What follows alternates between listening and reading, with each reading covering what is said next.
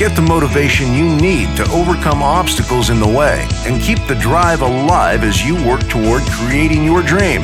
Ladies and gentlemen, welcome to the Chris Blair Show.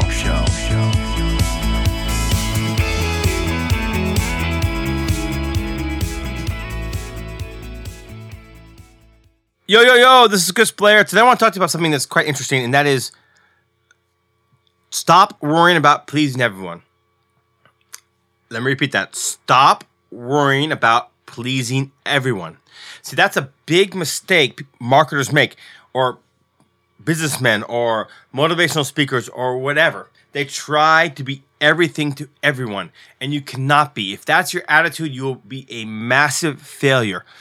The reality is there'll be certain people who resonate with you, and there'll be certain people who do not, and that's fine. In fact, I like the fact that some people find me controversial. I like the fact that some people do not like my style. And that means that I'm polarizing. And that means that also people will love my style. And they will love being connected with me. And they will get a lot of value and benefit out of being with me.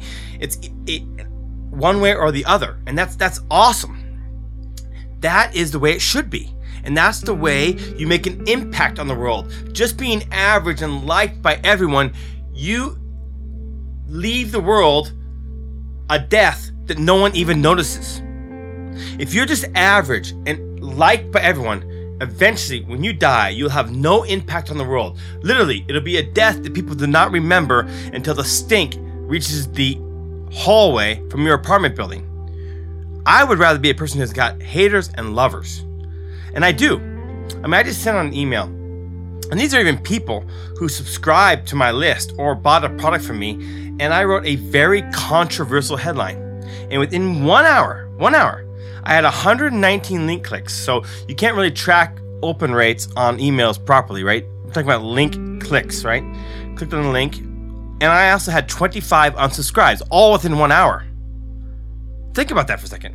119 link clicks. That means that maybe possibly 400 or 500, even maybe more, 700 people actually opened the email, because maybe only anywhere between 5 to 30% of the people actually click the link. I don't know the exact number, but a good, maybe even 1,000 people open the email, maybe even more open the email, right? But I also had 25 people unsubscribe, all within 1 hour. What does that tell you? My headline, my style, you may love it, you may hate it. Some people will feel positive about it and want to connect with me and get benefit from what I teach, and some people will not. But either way, what I do catches your eyeballs. My headline, love it or hate it, it got your eyeball, and you reacted.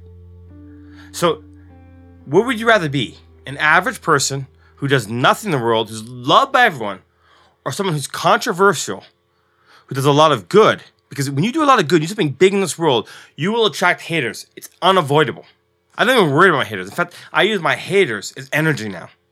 Here's a toast to my haters. I could not have done it without you. I want you to go after your dream like a mad dog on steroids. You can do it. I believe in you. Subscribe, rate my show, leave a review. You really help me out, and I'll see you in the next episode.